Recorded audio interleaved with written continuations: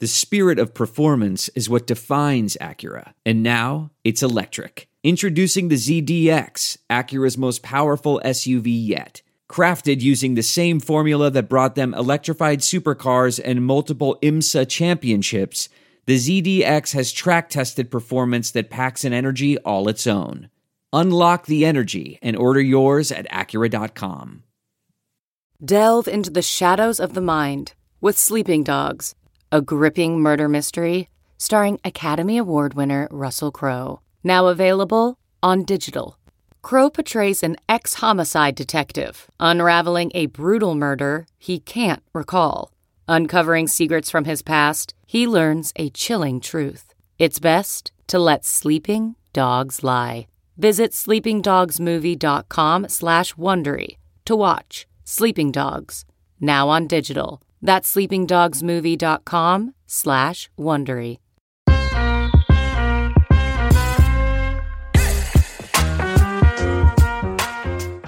Hello and welcome to Baseball Barbacast, the only baseball podcast in the world worth $700 million. I'm Jake Mintz. That's Jordan Schusterman. And after taxes, it's only like $450 million. So what's the point? Yeah, and like you defer the money, and like it's not really $700 million. Jake Mintz, Shohei Ohtani's on the Dodgers. We're going to talk about it. We are recording this on Sunday evening before the Monday morning that we normally record the podcast, because we couldn't resist. We couldn't wait any longer.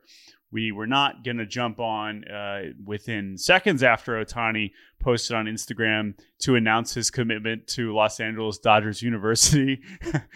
But we couldn't wait that much longer.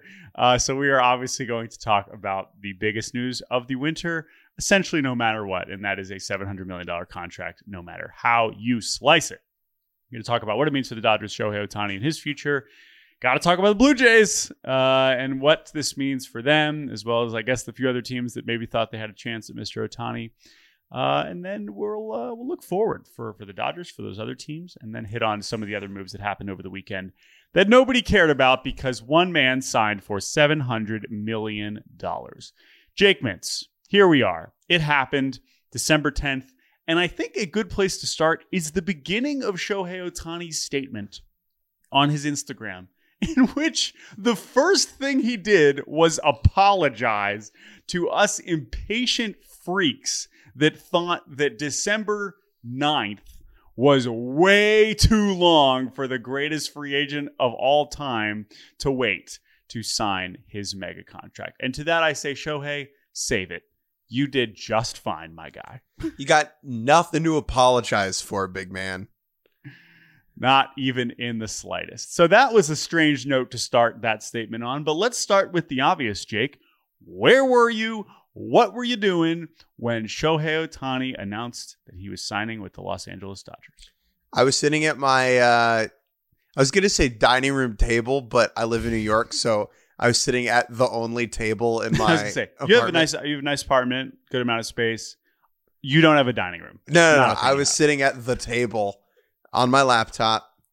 I had just gotten to the gym, and I was drinking my little protein shake, scrolling through my phone, had my computer up, and then, boop, Jeff Passan tweet, Shohei Ohtani has announced on Instagram that he is the Los Angeles Dodger. And before I get to what I was doing. Wait, and sorry. And my fiance was outside with a friend of ours just hanging out. And I went down there and said, hi, so good to see you, and bye, because I need to go do some stuff.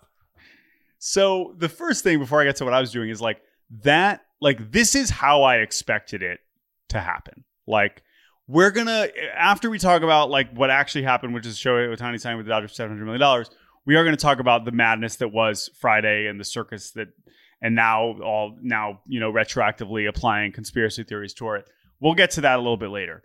But as for this wait for the actual announcement, this is exactly what I expected. I did not expect this to slowly leak out over the course of 24 to 36 hours the way we had like the Juan Soto trade and stuff like that. Like, I knew for sure that this was going to be him announcing himself. Because remember, the first time it was, again, the statement, which it seems like we had an accompanying statement from Nesbalello within seconds, minutes. I don't know. But let's also talk about. Let me say what I was doing, and then we have to talk about like the actual post, which is just a picture of a Dodgers logo because it just kills me. I was at the Nutcracker. My wife and I decided to spend the weekend in Dayton and just get it away and something to do. And I'd never seen the Nutcracker before, and is a longtime supporter of the performing arts. So it was just like, oh, the Nutcracker, Christmas season, let's do it. Let's go see the Nutcracker. And so I will always remember. And going into it, I was thinking, because that's a thing where you put your phone away, and I feel like the jokes about like about to do X, that means X is about to happen. Like those jokes are pretty tired at this point. But as I was walking into the theater, I was like, oh, this is happening. Like I didn't see anything. I was like, oh, it's not for sure. And so, yeah, I mean, intermission comes and I'm like, oh, yep. I see a couple missed calls. And then I have the pass notification. I was like, yep, he announced it. But the seeing the even the couple seconds between Dodgers, and then $700 million. Yeah. That was very memorable. Let's get into the money first. $700 million is ludicrous. The number that we knew, the floor was $500 million. Now, I am shocked by 700 just because he might not be the same pitcher he was before. He might. And I wouldn't put anything past Mr. Ohtani at this point when it comes to baseball. But there are reasons to be worried. And when his elbow went kablooey, I think as an industry, we assumed that number would go down. And part of me is like, well, it didn't. And then the other part of me is like, what if he hadn't blown out? Like, would this have been 800 million? What if he finished the year totally healthy and like finished third in the Cy Young, right? Or second in the whatever, right? Finished the Cy Young finish. What if the Angels made the playoffs, right? Like, what if he was like there's in some ways, of course, the first few months were so overwhelming that's why we're here, because they're going to trust it. And I just wrote about this at Fox, just kind of trying to grapple with the number. And ultimately, what was so interesting about this to me was that we speculated, okay, maybe the number would go down, but then also we thought about opt-outs. Maybe a team would want to have some more flexibility. Maybe Ohtani would want to have some more flexibility and say, hey, okay, maybe the teams aren't willing to give me what I think I'm worth, which is 700, 800 million, but I think I'm still worth that, so I'm going to give myself a chance. But ultimately, Ohtani didn't need to bet on himself because the Dodgers offered him $700 million with no opt-outs and 10 years. And so there wasn't even a question there at that point. And ultimately, what we realized is that the team that was going to win this had to show him that they did believe full heart. They're not paying for any sort of discounted version or any sort of risk. They're paying for the whole thing. Whether they're going to get it or not remains to be seen. But that was what was going to get this deal done. And I think that was very clear. Now, the deferrals matter, time value of money and all that. $10 today is not $10 tomorrow, is not $10 the next day. And so what that means is the overall cap hit for the Dodgers is going to be lower than the 70 million, 700 divided by 10. And that's going to allow the Dodgers to be a little bit more financially aggressive and add to their roster, as Ohtani is going to get paid out over time. Now, my understanding and my guess, this is somewhat speculation driven by conversations with people, Nesbalello and CAA understandably wanted this to start with a 7. And they could have made it 695 with less deferred money that would have probably ended up with like more money in the pocket, if that makes sense, right? But I think for them, it was like, we have a chance to make history. That's a nice, sexy round number. 700 million. We'll make that work. Mm-hmm. Because ultimately it is 700 will be paid to him at some point. And that is, sure, you can argue about the taxes and the deferrals, whatever. And the tax part of it is important from a Dodgers standpoint in the short term, particularly.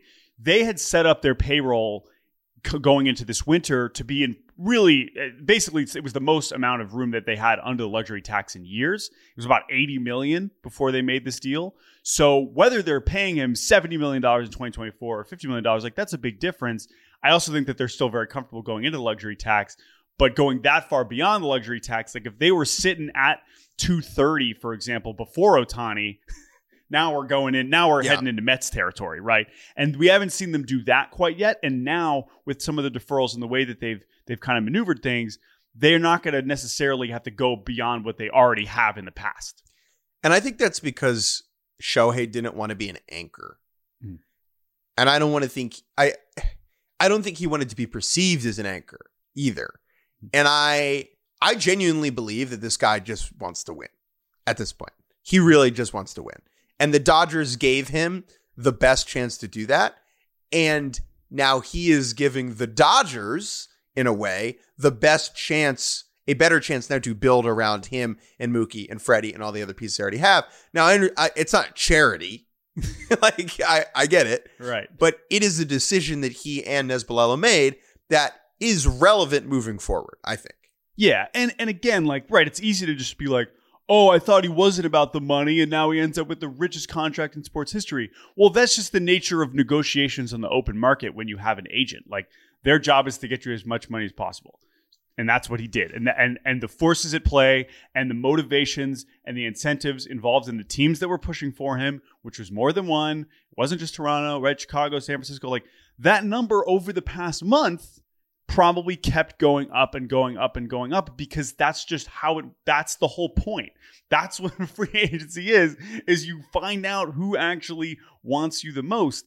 And ultimately, but the other thing is, the Dodgers made a ton of sense for him for a million other reasons that we've discussed at length here. So it ended up being the perfect match in every sense. And so we can kind of feel like, oh, it's a bit of a letdown from the standpoint of, oh, wow, what if it's what we all expected?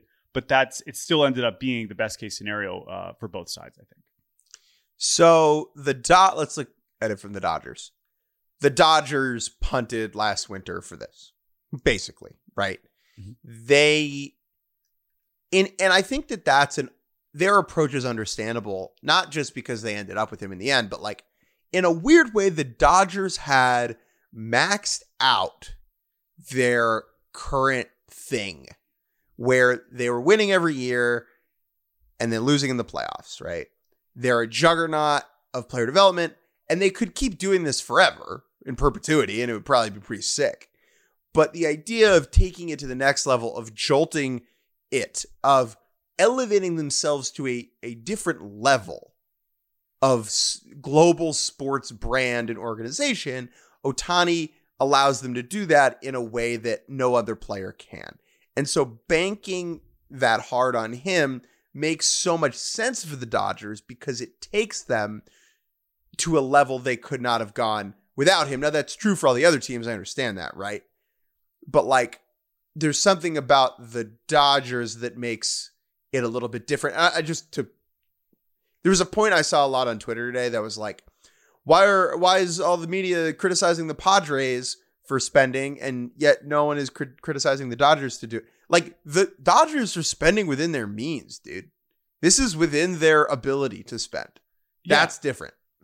Yeah, and also the thing about like the Padres comparison, and I understand like seeing like Ken Rosenthal in particular taking a lot of flack for having, written when the Padres were spending like wild, being like, oh, is this sustainable? And ultimately, like, the question of is it sustainable, I understand if you read that from the standpoint of like, it comes across as, is this good? Like, I mean, if you listen to us too, obviously, I don't know if anyone would say it was bad, but it was worth asking the question, right? Whereas with the Dodgers, we haven't seen them slow down really at any point. Now, at the same time, like we want every team to be doing this. We want every team to be spending aggressively. And we want every team to even be spending beyond their means, right? Like what the Padres did. But we also ended up in a place that we just saw, which is that they felt like they needed to trade Juan Soto. And that is probably not a situation now I could be wrong, right? But we've seen even the richest teams feel like they have to cut back. We've had the Yankees have the Red Sox, like situations where like, no, we have to get into the luxury tax. All these ownership dynamics are always different. But ultimately, like, I understand where Padres fans are coming from, where it feels like, oh, we're celebrating this, but criticizing that. But ultimately, like, the Dodgers have pushed it to a point where we've been able to trust them. Now, I will say, when you say it's taking them that next level, this is also, it's just kind of step 3 of this. And the guys that we've seen them invest in, right? Mookie, I mean, think about all the success they had before Mookie even got there, right? Mookie comes in, they win immediately. Then we keep going. We keep pushing. We do Freddie Freeman. Now, Freddie Freeman is a different case because he, in a lot of ways, fell into their lap, all things considered. That was a situation. You look at Freddie Freeman's contract, it's like, yeah, duh. Like, well, how is this hard of a decision?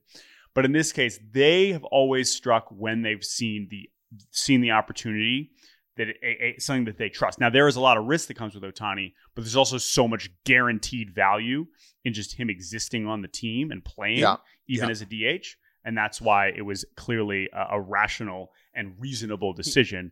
Of course, it is appropriate, right? The quote that's thrown all the time about Andrew Friedman saying, if you're rational in free agency, you'll finish third on every free agent. Well, this is a case where $700 million doesn't look rational, but in a lot of ways, it's more rational than ever. I mean, it's a goofy amount of money, but like, if this is the guy you do it for, this is the blank check player.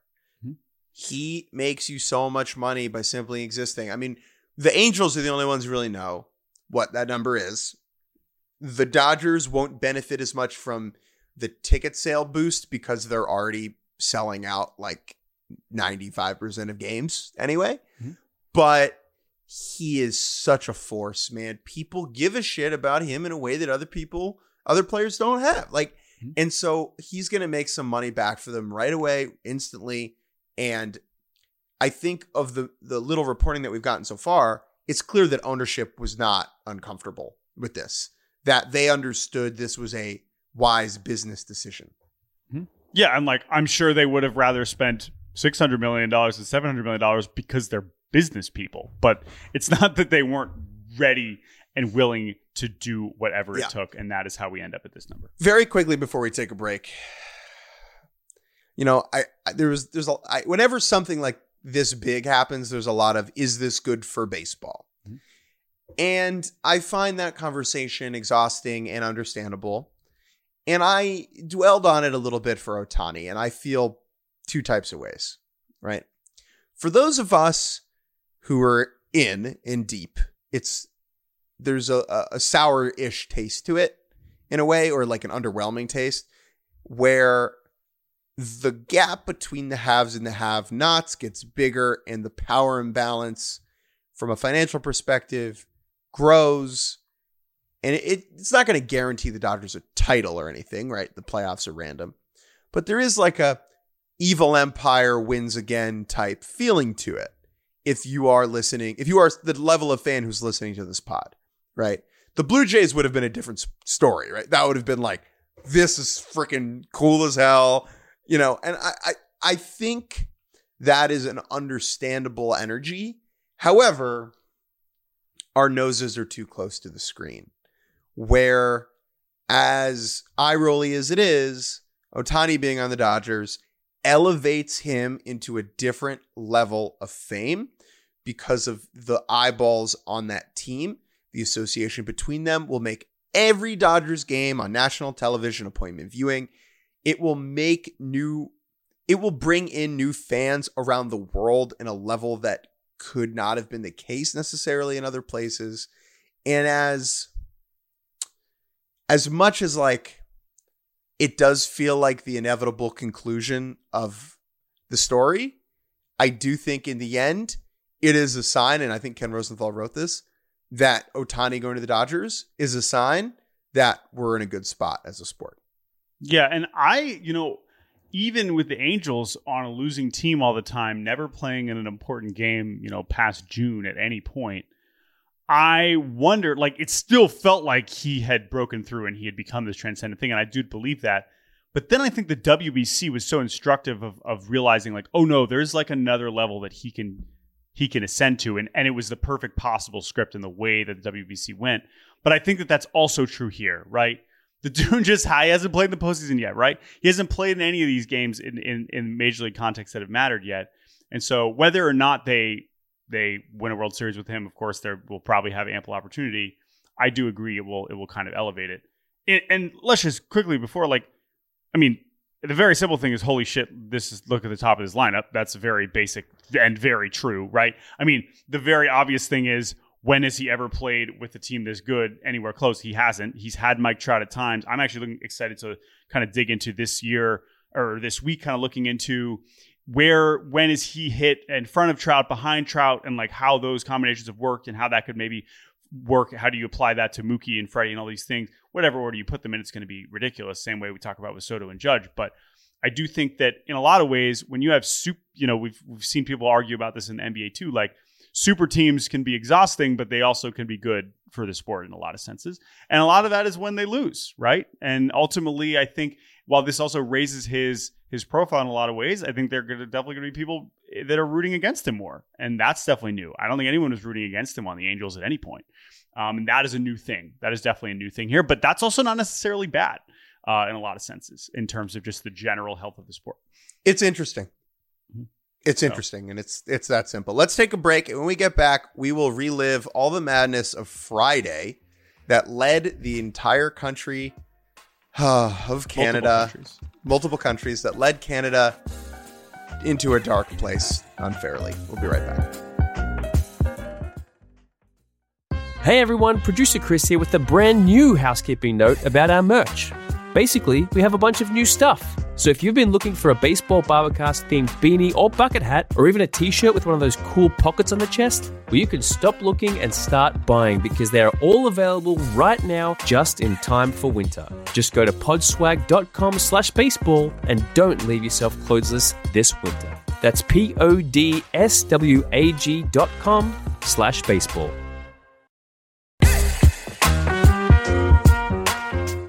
And welcome back to Baseball Barbacast. JP Mintz and JP Schusterman here.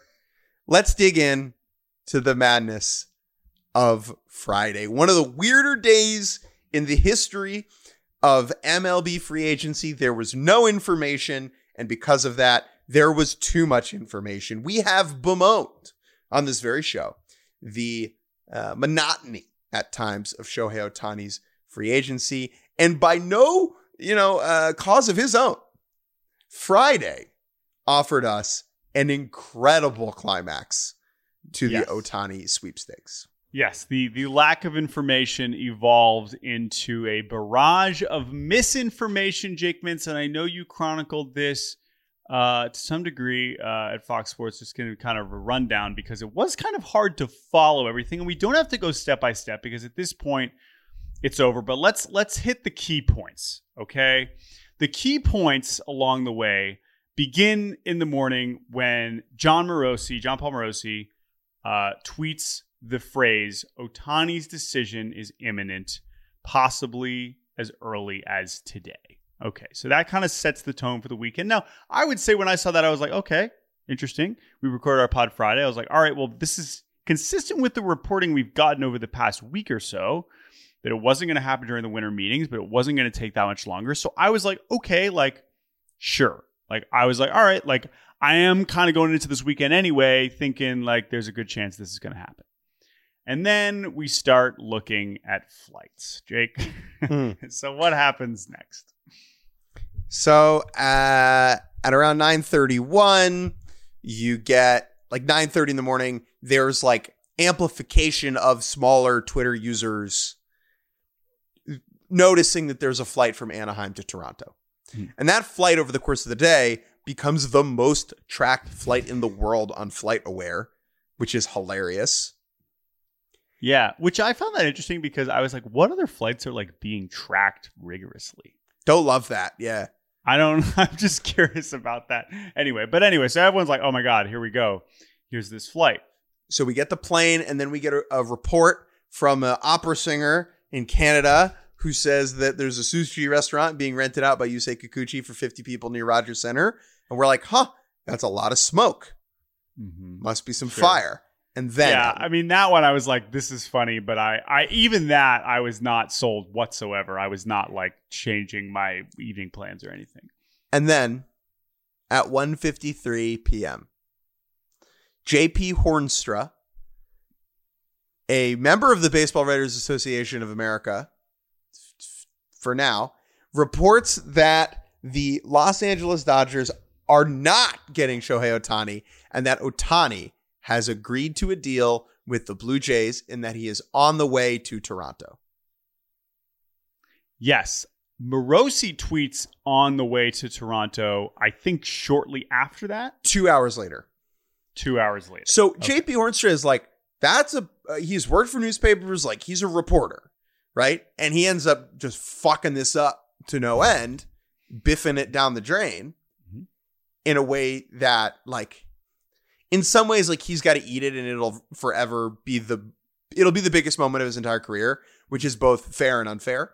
But that report, like, it felt like around the corner there was going to be a Passan or a Rosenthal thing that was following it up. Combined with Morosi saying on the way to Toronto, now we're officially fully on edge, right? When we had at this, it felt like it was like, at this hour, Ohtani does not have an agreement with anybody. Felt like he does not have an agreement right now, which was just, professional reporters covering their ass because it wasn't done yet. But it still felt inevitable until we start getting some strong refutations from Bob Nightingale and from some other reporters that say Shohei Ohtani is not on his way to Toronto. He never left Southern California. All of this is BS. And then we are stuck heading into Friday evening where basically it's like there's no decision, there's nothing happening, and it's just Blue Jays fans feeling fooled that they thought that this was where it was heading in this direction because two accredited members of the media put very convincing reports out there. Well, and then the plane lands in its Shark Tank judge, Robert Herjavec. Awesome. This is just the best part. I mean, and I was thinking too, like there were times when I was like, I got the flight where I'm like, this could just be some guy, but we were treated to something even greater. Yeah. Robert Herjavec. I'm sorry for Blue Jays fans, but this is tremendous content. So then we're like, all right, well, that's like one of the funniest things that's ever happened. Let's go to sleep. I mean, Blue Jays fans are pissed, but at this point now we're just like, okay, what the hell was that? Like that's wild. Like what is going on? And then we got nothing in the next morning, and then Ohtani just tweeted it out. He's on the Dodgers, right? So I would just say that I think what happened here was obviously troubling on some levels. And I understand Blue Jays fans looking at this sequence of events and feeling like they got used or something. And I know that we got all kinds of conspiracies. I know some people emailed us saying, oh, look at Robert Herjavec. He was a plant. He's CAA, all these things. Listen, okay? These negotiations were always going to get a little unusual, okay? And I think that the Blue Jays had a very legitimate chance to sign Shohei Ohtani. I really do believe that. At the same time, let's rewind not even that long ago, a year ago, when we had Aaron Judge, who at the start of the offseason, we're like, he's got to go back to the Yankees, going back to the Yankees. And it stretched on and on and on. We had the Giants. We had him going to the Padres, visiting the Padres 12 hours, or within 24 or 36 hours of when the agreement comes out and he gets that 9th year with the Yankees. This is just how this process is going to go. And I'm sure that the Dodgers, whether they believed all the crap on Friday or not, Tom Verducci put out a story. That was the best. That's the best reporting we've had. Exactly. And he basically quotes Dodger sources saying, like, yeah, we were spooked. Whether it was true or not, we were uneasy. It sounds like the Dodgers had a meeting on Friday night internally and probably upped their offer in the same way that when Judge goes and visits the Padres at the last second when the Padres are spending infinite money, he gets on the phone with Steinbrenner and Judge says, I want to be a Yankee, but we got to make something happen. My guess is, and we're going to get more reporting on this, because this is early to be making any sort of grand conclusions about this whole situation and how this went down. My guess is it was like, I want to be a Dodger. You got to keep pushing. And then they close the deal. That is my best guess as to what happened and why I don't find the sequence particularly nefarious. And ultimately, if CAA is leaking or putting out information, like that's on the media to do a better job of distilling that and understanding. You got to verify it. To share things. Yeah, you got to verify it. Like, we don't know how this went down. The Robert Herjavec like CAA thing is incredible. Tinfoil like conspiracy thought. I love it. Whoever is, that's awesome. There's no way it's true. I refuse to believe it. It's not even relevant. It's not even relevant, right? Like, it doesn't actually make a difference. Whatever. Blue Jays fans should be pissed, in my opinion. They should be pissed because bad reporting gave them false hope in the same way that Giants fans had it with Arson Judge a year ago, right? Mm-hmm. And that is an example of agents using the media for leverage to get a higher price for their clients, which is the practice. It's just like, that's just what happens. It doesn't always work, but we've seen it work many times. Like, that is just kind of how, and I understand if you don't like that, that's kind of the nature of the business. Like, that's fair. And I understand that this has made people think less of Ohtani. And like, again, I'm not going to tell people how to be fans or how they're to react. Like this, it was clear even once they had the visit, forget all this stuff on Friday, that the Blue Jays were getting to a point where it was going to be extremely painful if they didn't, figure this out, if they didn't land the plane, both literally and metaphorically, with Ohtani on it, right? And so it hurts. It sucks. And it did feel like they had a real shot. That's I think our best read on it. I understand it if some people disagree. And I think we're going to get some more reporting that gives us more details. And yeah, that's kind of where we're at. Now, at the same time, like, it's tough. And for Toronto, again, like, it's funny because at the start of the offseason, it's a total pipe dream. And now look where you are. Now you're devastated, right?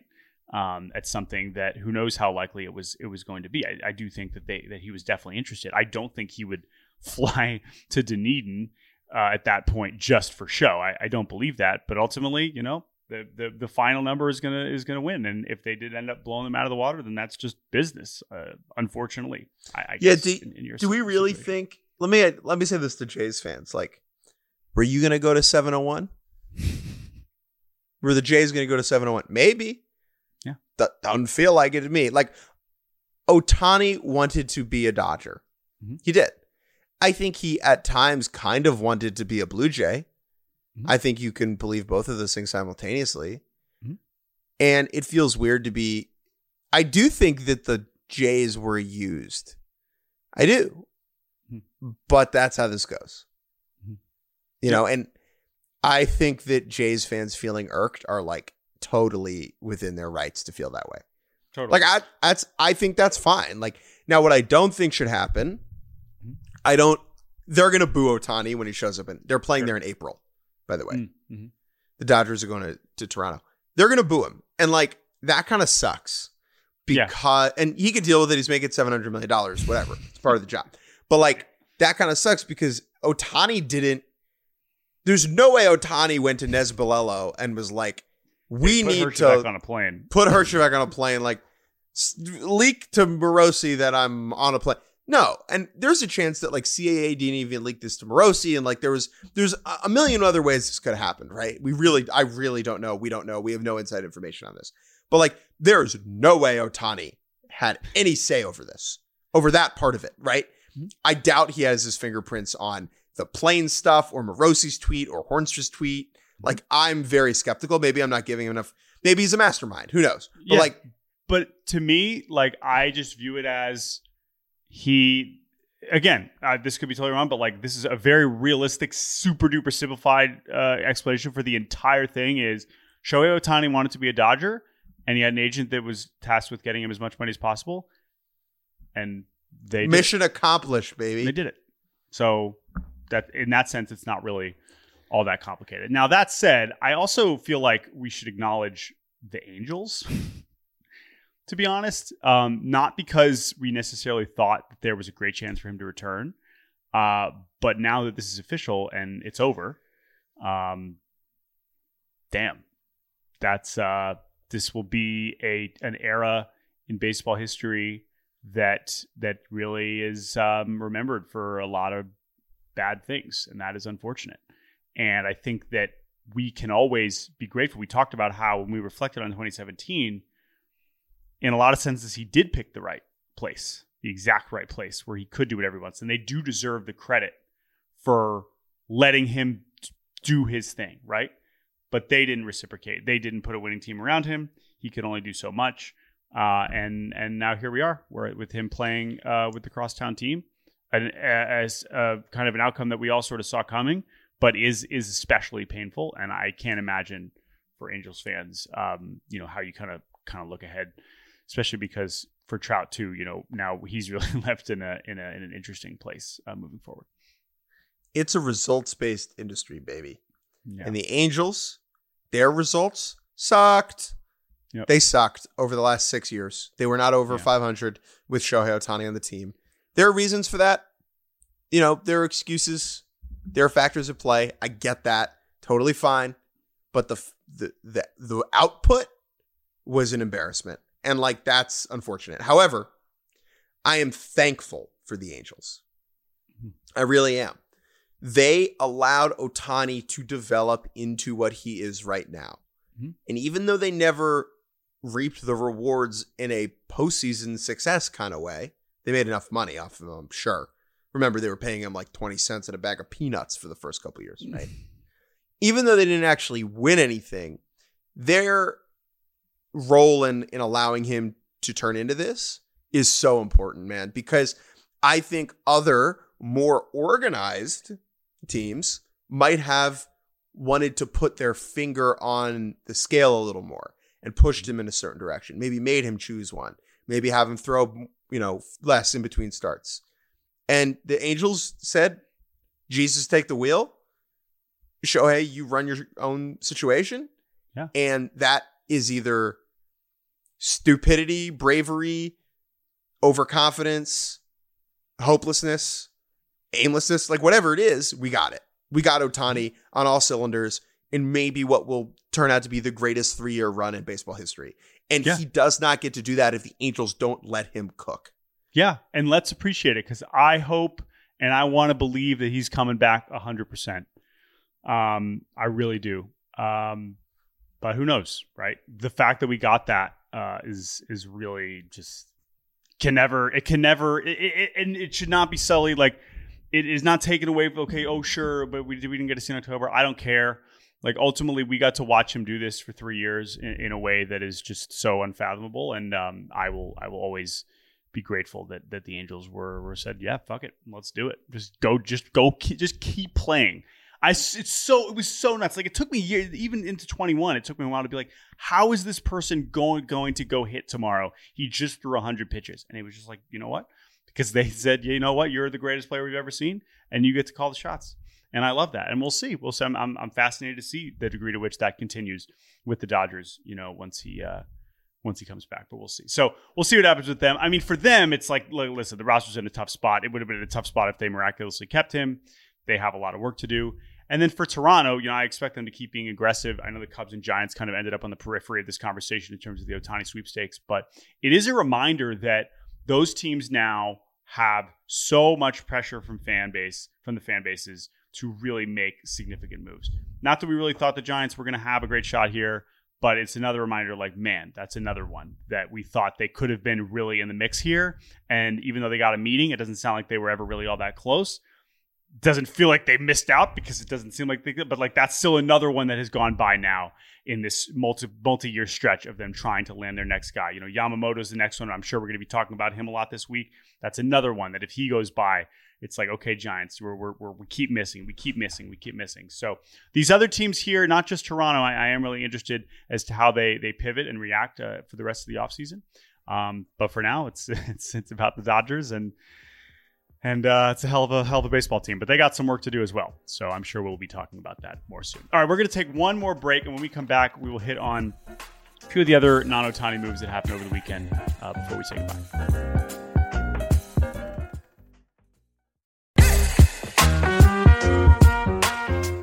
And welcome back to Baseball Barbacast. A couple interesting transactions over the weekend we wanted to hit on quickly before we go. The first one has not actually come out yet, but you've seen some of this reporting that, again, the Dodgers and Ohtani, I don't know when that's going to go official. There's certainly, I'm sure, a healthy amount of paperwork involved in that contract, but they haven't even cleared a spot for Joe Kelly yet. So first of all, I would love to see them go with just the one graphic that announces Ohtani and Joe Kelly at the same time. That would be incredible trolling. I would love for them to do that.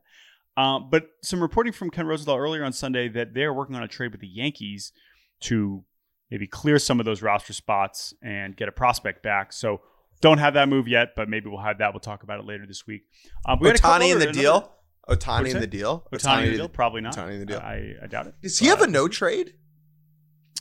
Right, no opt-outs, but I assume so. It's a tough contract to move. Let's talk about some moves, Jake. The Red Sox acquire Tyler O'Neill. This is great because the Red Sox succeeded in getting rid of Alex Verdugo. And Alex Verdugo in St. Louis was Tyler O'Neill. This was, in many respects, not quite to the same extreme degree, but if you followed the team closely and if you talk to people around and you understood the way that Ollie would talk about him and the kind of the back and forth, it was very similar. Now, the issue was that Tyler O'Neill was not playing well. Verdugo was generally always playing well enough where it was like, oh, fuck this fucking guy, but like we got to keep playing him. O'Neill, it was like, we have other outfielders. We're not dealing with this shit. And they've been trying to trade him for like a year plus, and now he goes to the Red Sox to replace Verdugo, ironically. The Red Sox were like, yo, Verdugo, you need to work out more. And the Cardinals were like, hey, O'Neill, you need to work out less. Like, It's fun to look at him without a shirt on. I understand that. There's a reason baseball players do not look like that. Yeah. So Tyler O'Neill's a very weird player, weird looking player, weird profile, had a pretty monster breakout a few years ago and just never was able to replicate it. He is freaky fast in a way that's like freaky because of what he looks like and how fast he is. But his outfield defense has fluctuated. Sometimes it's great. He can still play center field, but mostly we've seen him in left. He's had some very strange injuries that has taken him a while to come back from. Never seemed to be on the same page with the coaching staff.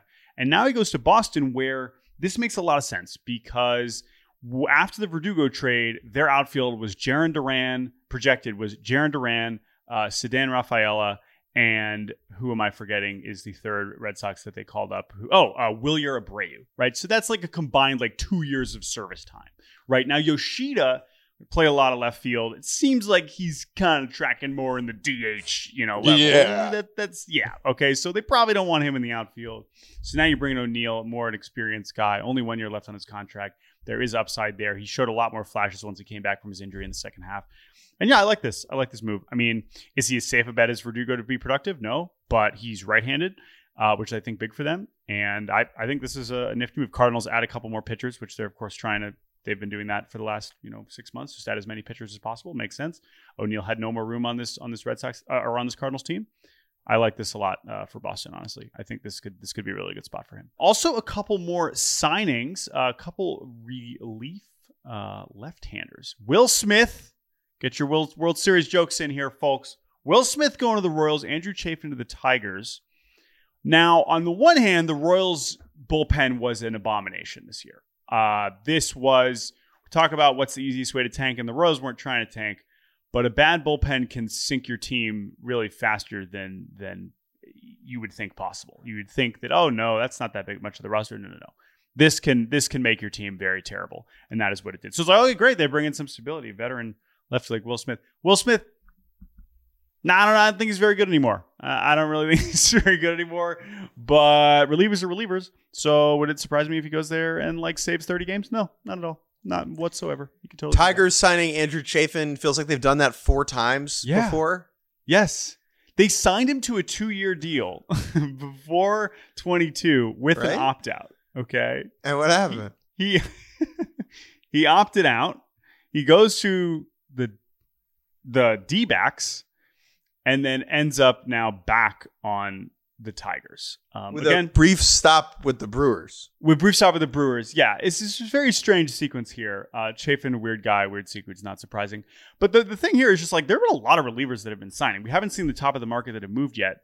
And I'm curious to see with Hader and Stevenson, those guys. But a lot of relievers have signed, and it's just kind of, we just see it and then we move on. People are flabbergasted that Shohei Ohtani got $700 million. However, it was not the craziest contract of the weekend because Austin Hedges, who had a 27 OPS plus, a 461 OPS, 1 home run, negative 1.1 wins, and a motherfucking World Series ring, baby. signed and a big whole league lot of alcohol. and a whole lot of booze. People love this guy. He is the epitome of a clubhouse good time.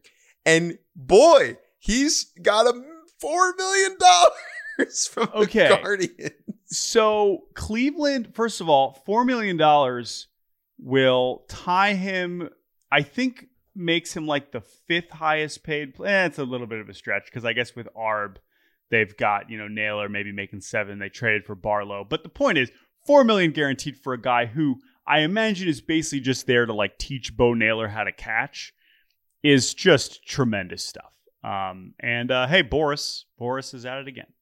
You think about him at the top of the market, but while we're all waiting on Snell, Montgomery, Chapman, Bellinger, he's like, yo, let me get Eric Fetty, $15 million. Let me get Austin Hedges another guaranteed $4 million, despite being one of the worst hitters of the 21st century.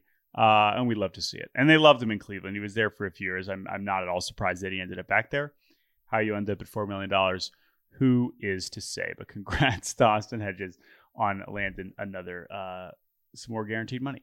And then the Braves have just made a bunch of really strange moves. We, of course, had the Mariners deal, but then they traded Marco Gonzalez away, and then now they trade Evan White away. They bring back Max Stassi and David Fletcher from the Angels. They trade Stassi immediately to the White Sox. They've just shuffled their payroll at the top here like 16 different times over the last 2 weeks. The only thing I want to ask you, Jake, is David Fletcher, it seems like they want David Fletcher on the team. I guess he's just now Nicky Lopez. Is that fair to say? I think he's always been Nicky Lopez. Right.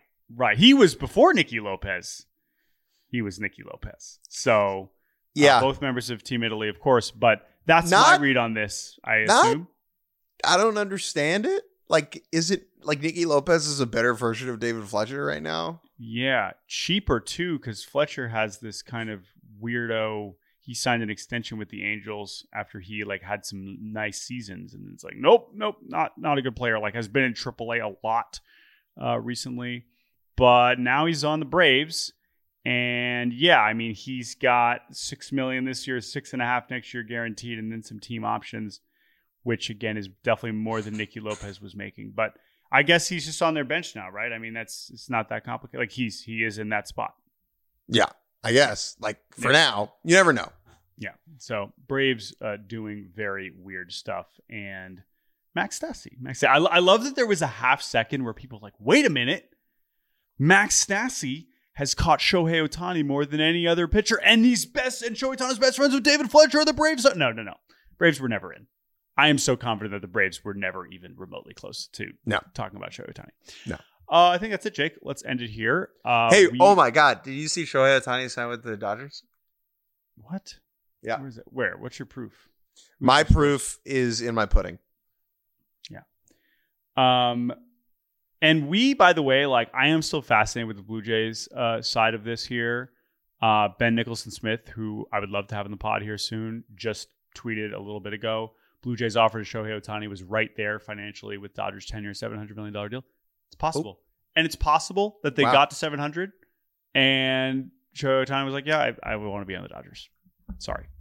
We'll see. I would want to be on the Dodgers. It seems pretty cool. A lot more reporting to come. So we will see on that. All right, let's cut it off here. We'll be back on Wednesday with our dear friend Mike Farron, also reacting with another episode of Prospect Barbacast. And we'll also hit on any other news that happens over the next couple of days. But thank you again for all the support. We have officially reached 1 million downloads on this podcast. Holy crap, Jake Mintz. That's, 699 million to go, right? We're blessed, baby. Ohtani really kind of making that look not all that impressive. You know Ohtani will really be famous and a big deal soon if he starts his own pod. If he starts his own pod. Yeah, no, that's true. Oh my God, that reminds me. One final thing. Then we say goodbye. Okay, Jake, what else were we talking about a lot of the winter meetings about Shohei Ohtani? His dog, right? Oh, yeah. So I received a text from my brother-in-law, shouts out Ben, younger brother of my lovely wife, Bailey. And he pointed out something that I had never really, I forgot about this, which is he was like, hey, do you remember in the John Boy's Mariners documentary, him referencing a story where Ichiro refused to share the name of his dog. And I went and looked, and this is a true thing. This is a real thing that happened 20 plus years ago, where Ichiro was being interviewed like during his rookie year. And basically early in his career, apparently he had this dog that he loved. And where he first lived in Seattle, he wasn't allowed to have a dog in his apartment. And then when he talked about how much he missed his dog, And then he finally got a house and he brought the dog and blah, blah, blah, blah. And apparently they asked him, okay, well, what's the dog's name? And Ichiro had some quote that was like, I can't tell you, like, I don't have permission from the dog to tell you. Was the Ichiro quote, which is just an all-time. And there's like some slight variations of the translation there, but I can send the excerpts and whatever. And I just wanted to say, shouts out Ben for bringing this to light, because there is some precedent here. And I hope that when Shohei Ohtani is introduced at the Dodgers press conference, I hope that someone asks him, what's his dog? And I hope he says, the dog has not given me permission to tell you what his name is yet. So anyway, I just wanted to share that. Shouts out Ben for giving me that. Maybe we could tweet about it too. We definitely send it to Steph Epstein and see what she thinks. I know. Someone get the dog a waiver. All right. Thank you all for listening. Thank you to Isabella Josen for producing. Chris Tyler going to be off for a while, but Isabella's got us covered. We really appreciate it for her joining us here on this Sunday night. And we'll be back on Wednesday with Prospect Barbacast. You can email us at baseballbarbacast@gmail.com. That's BARBcast. Thank you all for listening. Rate and review us wherever you listen to your podcasts. I'll talk to you all very soon.